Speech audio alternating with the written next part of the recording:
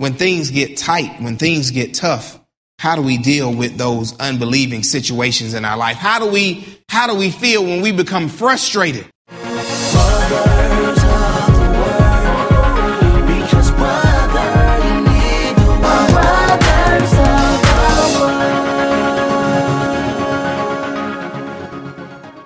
Welcome to Brothers of the Word, because brother, you need the word. I honor the Spirit of the Lord in this place. I count it a privilege for the invitation from your wonderful, gracious pastors to me on this evening. Let's just open up with a word of prayer if we can. If everybody would just bow their heads. Father, we thank you for this day, God. Father, we realize that nothing is by accident, coincidence, or chance. Father, you knew where we would be. You knew what we would stand in need of, oh God. So God, we stand in expectation right now to hear of your Spirit, oh God. Father, we open ourselves and I yield myself as a vessel to be used for your glory in this place, in this season, in this hour, oh God. And Father, I pray that every word in my mouth and even the very meditation and intents of my heart would be pleasing in your sight. Oh Lord, my strength and my Redeemer. We bless you, Lord God, for tabernacling with us, oh God. Father, give us ears to hear, hearts to perceive, and a mind to do your will. We thank you in advance for the word that shall come forth. In Jesus' mighty name we pray. Let every heart in agreement say amen. Amen. Well, if you would, open your Bibles to the 9th chapter of the book of Mark. We're going to begin with verse 14, and I'm reading from the New King James Version. And the word of God reads, it says, and when he came to the disciples, speaking of Jesus, he saw a great multitude around them and scribes disputing with them. Immediately when they saw him, all the people were greatly amazed and running to him, greeted him. And he asked the scribes, what are you discussing with them? Then one of the crowd answered and said, Teacher, I brought you my son who has a mute spirit, and wherever it seizes him, it throws him down. He foams at the mouth, gnashes his teeth, and becomes rigid. So I spoke to your disciples that they should cast it out, but they could not. And he answered and said unto them, O faithless generation, how long shall I be with you? How long shall I bear with you? Bring him to me. And then they brought him to Jesus. And when he saw him, immediately the spirit convulsed him, and he fell on the ground and wallowed, foaming at the mouth. So he asked his father, how long has this been happening to him? And he said, from childhood. And often he has thrown him both into the fire and into the water to destroy him. But if you can do anything, have compassion on us and help us. And Jesus said to him, if you can believe, all things are possible to him who believes. And immediately the father of the child cried out and said with tears, Lord, I believe. Help my unbelief. And I just want to use as a topic on this evening, frustrated with my faith. Frustrated with my faith. And if all of us will be honest in here, we all reach points of frustrations in our lives. Is that true? Can I get just a show of hands? All of us deal with frustration on some level in our lives. Just a wonderful true story. I love how God always confirms his word. When it was in my heart to share about frustration, my pastor, the uncle of this ministry, I guess, uncle to the ministry, Bishop Bronner, he always teaches that you'll be tested in what you teach, or you teach in what you've been tested. God honest truth. This morning, I dropped my son off to daycare. And as I was walking in, I'm just singing songs of Zion. I was singing We Exalt Thee, as a matter of fact. And I was just going down the hall, taking him to his class. We exalt thee, we exalt thee, we exalt thee, O Lord, we exalt thee. And I just had a praise in my heart that this is going to be a great day. That's my declaration every single day. So I dropped him off maybe 7:30 and I took him in his class, checked him in, and I went on my way to work. About 9:30, I get a phone call from the director of his daycare, and the tone in her voice was a little concerning to me. And especially since the fact that she called me and she said, Mr. Thomas, I just called to tell you that your son had a bit of an accident. Now, my son is too young and he still wears Pampers. So I said, he got to change your clothes if it's that kind of accident. But they said, no. He was running in the classroom and he tripped up and he split his lip open. And it's pretty deep and you might want to come get him and take him to get stitches. That was a frustrating moment. Just 2 hours prior, I'm singing the songs of Zion. And then this happens. So I gather myself and I go pick my son up. And he's just having a great time, still running around like nothing's wrong. And I took him to the doctor, and the doctor told me that it'll heal on its own, no need for stitches. But I say, wow, what an awesome illustration of an opportunity for frustration. But we get frustrated whenever we get tired. People get frustrated when they get hungry. People get frustrated when they get lonely. My goodness, don't run across somebody on the wrong time. We get frustrated because people don't understand us. We'll get frustrated when we feel like God's not hearing us. We'll get frustrated when we get stuck in traffic, and Lord knows that's some great opportunity in Atlanta. We get frustrated every time we don't have enough money to do what we want to do.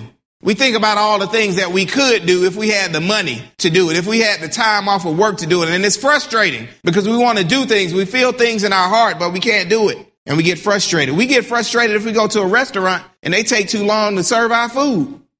I tell you, my wife and I went out a couple of weeks ago, and they burned her food up and had to send it back to the kitchen. And my wife got frustrated. She got frustrated. We get frustrated when we're not getting along with our spouse. We just get frustrated all these times. We get frustrated when we can't find a job, when we're underemployed, when we're unemployed. We get frustrated when we don't know what move we need to make next. Just frustrated. Frustration is all around us. Frustration when we go from one bad relationship to another. Frustrated when life doesn't seem fair. But understand that frustration is a natural part of life. I don't care how saved, how unsaved you may be, you will deal with frustration.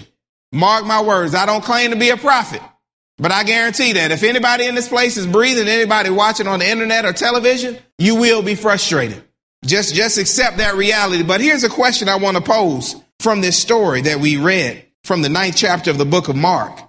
How do you shake frustration when it doesn't want to seem to leave you alone?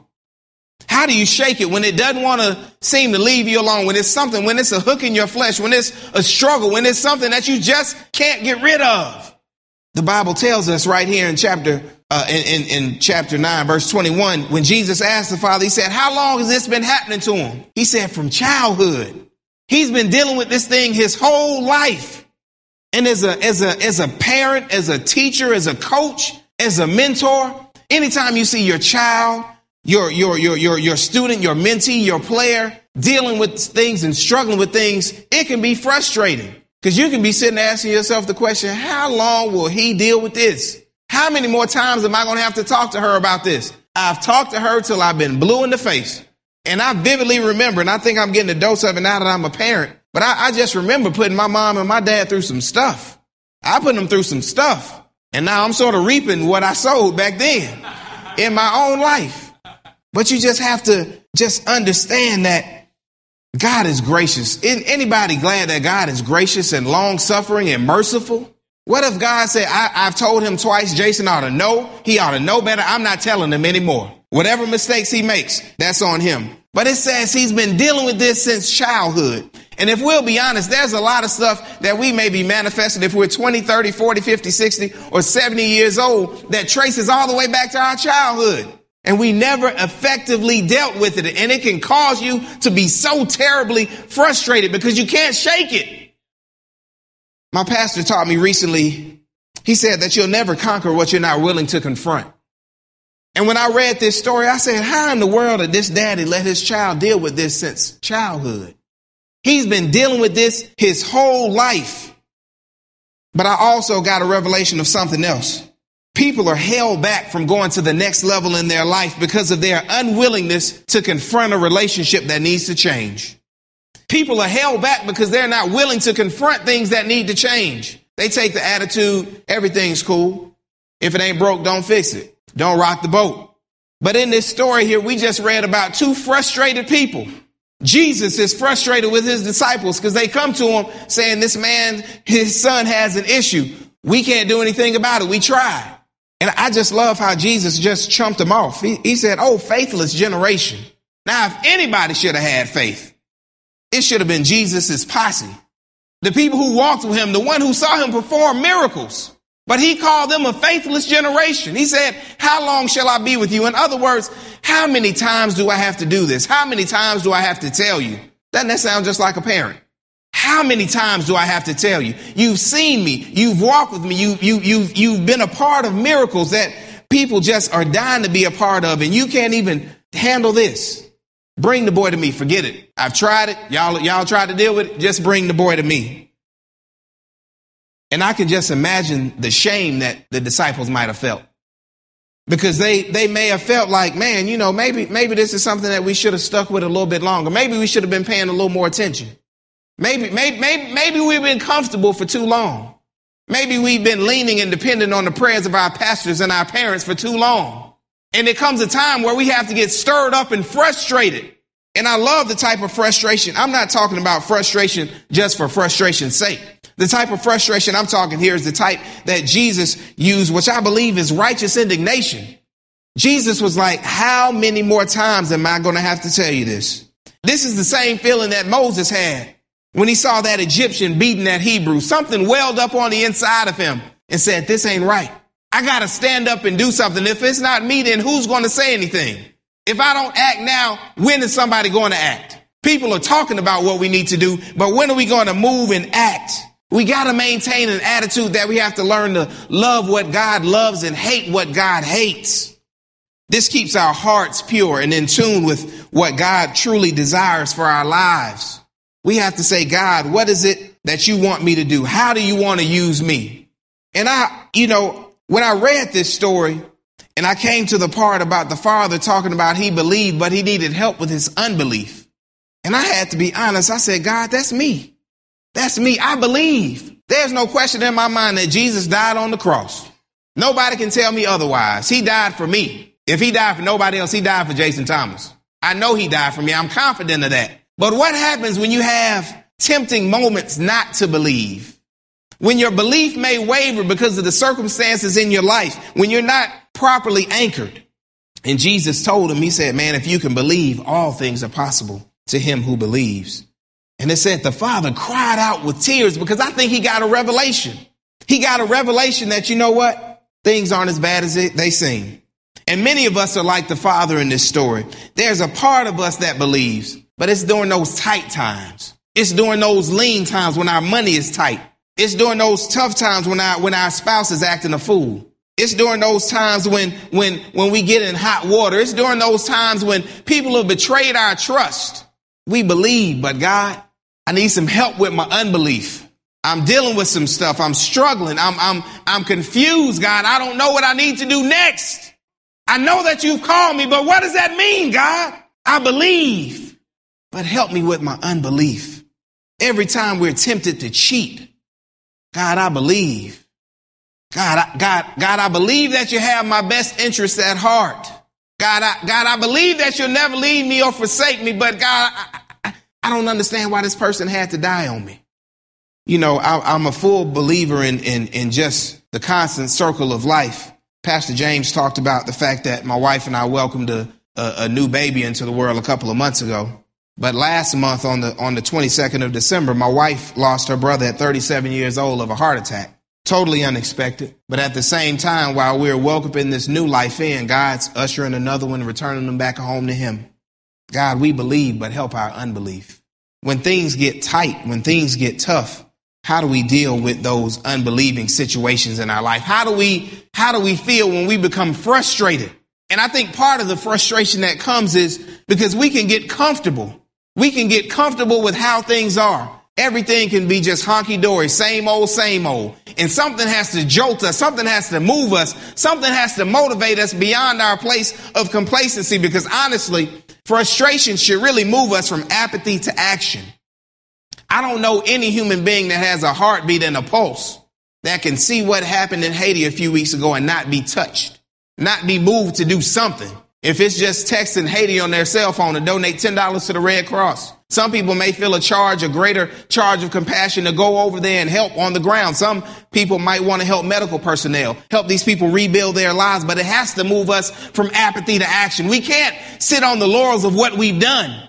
We're the hands and feet of Jesus, and we have to be frustrated in a way that it'll move us from apathy to action. Frustration has to move us from complacency to commitment.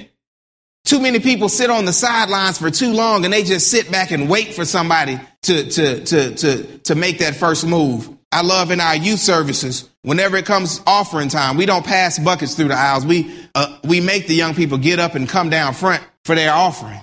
And you'll be amazed how you can hear crickets in there when we extend the invitation at first. Nobody's moving. But it just takes that one person to get up and say, I'm bold enough, I'm not ashamed, I'm going to come and render my offering unto the Lord. And after that, one after the other. But somebody has to get it started. Frustration has to move us from confusion to clarity. So many people are clouded in their thinking. They want to do 1,000,001 things for God. But David said, one thing have I desired of the Lord, and that's the thing that I'll seek after. What's the one thing that you're willing to give your life for? What's the one thing that you want to be known for? What's the one thing that you want to be associated with your life? You got to have clarity of vision. That gives you acceleration towards your known goal. Having clarity. When you're frustrated, you have to move from fear to faith. Time is out for people just sitting on the sidelines saying, well, you know, if it's God's will, I'll do it.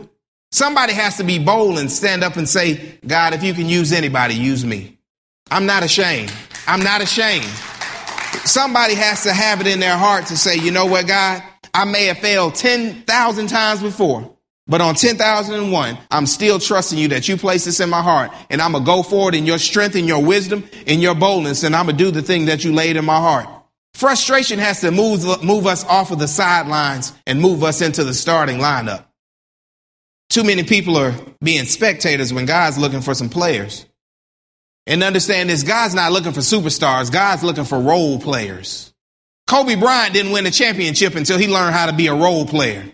He scored 81 points, but he still didn't win a championship. But once he learned how to engage other people, you have to learn how to get off the sidelines and into the starting lineup. Just a few thoughts on faith I want to share with you. Number one, as we talk about being frustrated with faith, the first thing I want you to understand about faith is that faith is progressive.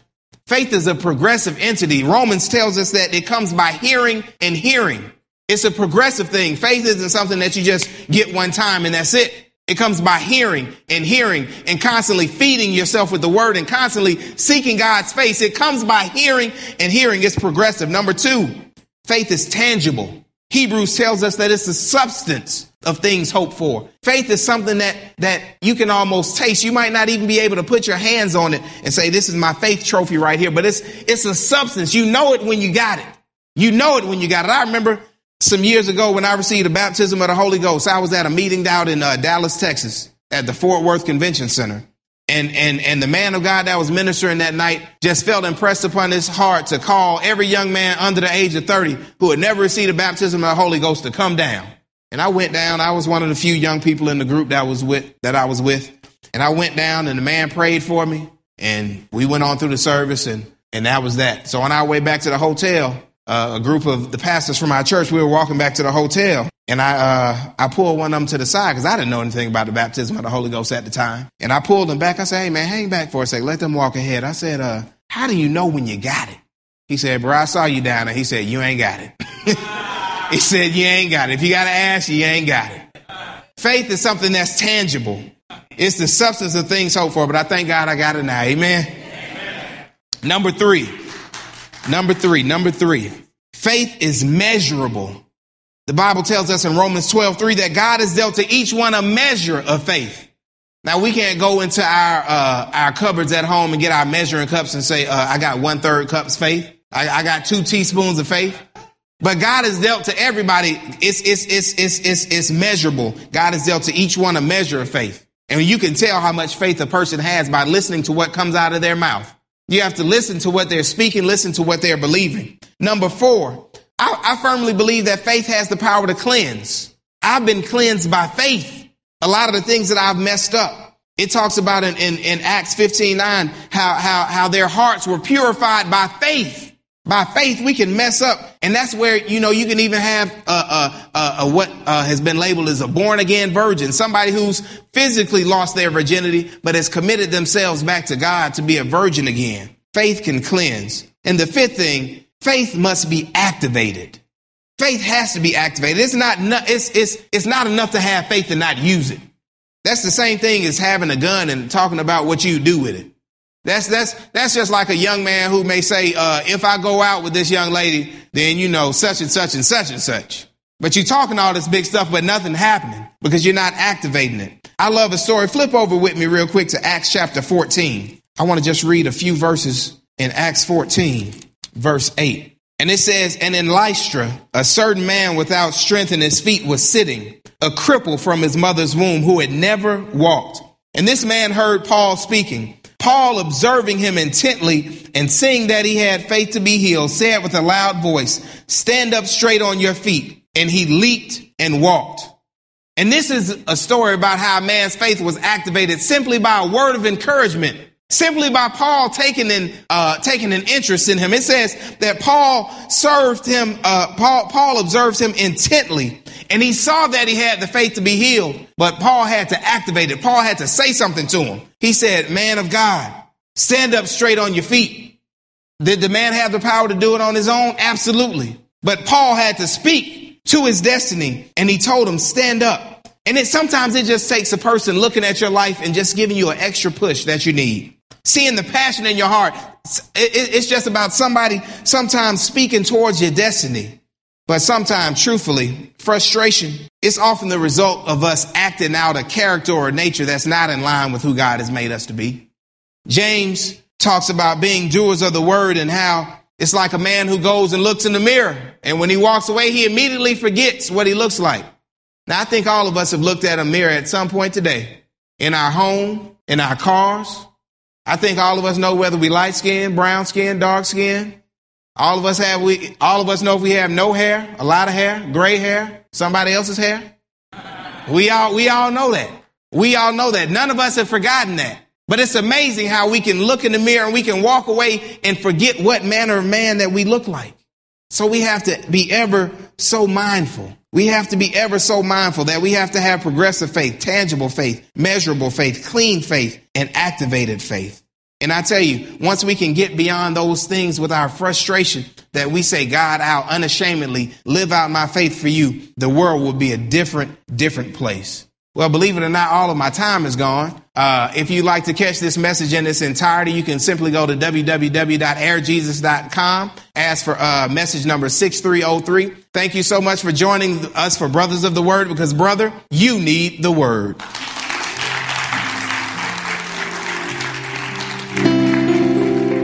I just want to leave you with a few closing thoughts that I did not get to, as far as just how to manage frustration. That as it comes in your life, as you experience it. I'm a very practical person. The first thing I submit to you in managing your frustration is simply take time to get quiet before God.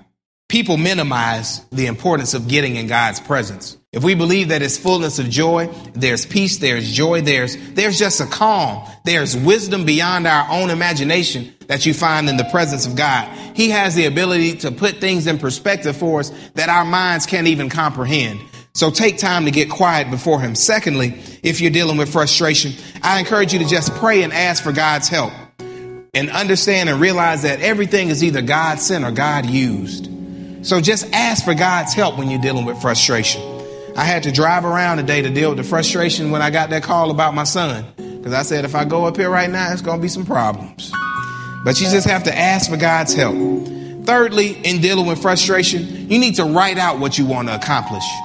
Write out. I think people perish for lack of a vision, and we really perish for a lack of putting things in writing. We have to have tangible markers in our lives. So write out what it is you want to accomplish. Write out not simply that you want to make more money and have better health and have better relationships. What does that mean? Write it out. Give tangible markers. Write those things out.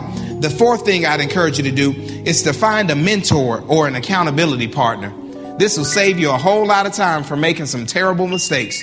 And this will keep you rooted and grounded and close to God and keep you from experiencing some trouble and heartache that you don't have to unnecessarily. And finally, I encourage you simply to fast. Fast. The rest of the story there in Mark 9 says that some things can only come by fasting and prayer. And in our walk with God, there are certain things that can only come by fasting and prayer. So I just want to pray to just seal this word. Father, I thank you for the reality of who you are. I thank you for being more than we can ever imagine or think, God. Father, I thank you for sending frustrating moments in our lives to cause us to rise to higher levels. I thank you for sending frustration in our lives to make us better than we could ever imagine or think, oh God. I thank you for causing us to be frustrated, Father, to move beyond average and mediocre, oh God. I thank you for causing us to be frustrated so that we won't be satisfied with the status quo, God. I thank you for making us frustrated, that we might be moved, Father God, that we might be on fire and set ablaze to tell the world about your love, oh God. Father, I thank you for each and every story that you've developed in this place, oh God. I thank you for the collection of experiences, oh God. I thank you for the sum of our testimonies, oh God. Father, never let us minimize those testimonies. And God, I just pray that your spirit will continue to rest upon this ministry. I continue to pray for Pastor Nathaniel, Pastor C. Elijah, and Pastor James, that as their heart is in tune with your voice and your will, Father God, that showers of blessings will overtake the ark of salvation, oh God. I thank you, Father, for this being a safe place. I thank you for this being a place where your peace abounds. I thank you for this being a place that you favored, oh God.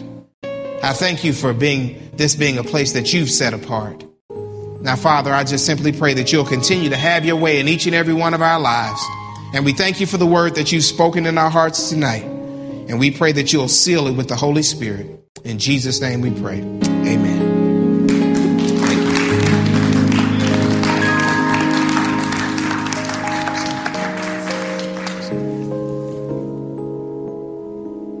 This ends message number 6302 by Dr. Jason Thomas. To hear other messages or to send this message number 6302 to a friend, simply go to airjesus.com or theonlineword.com. This has been message number 6302. Frustrated by my faith?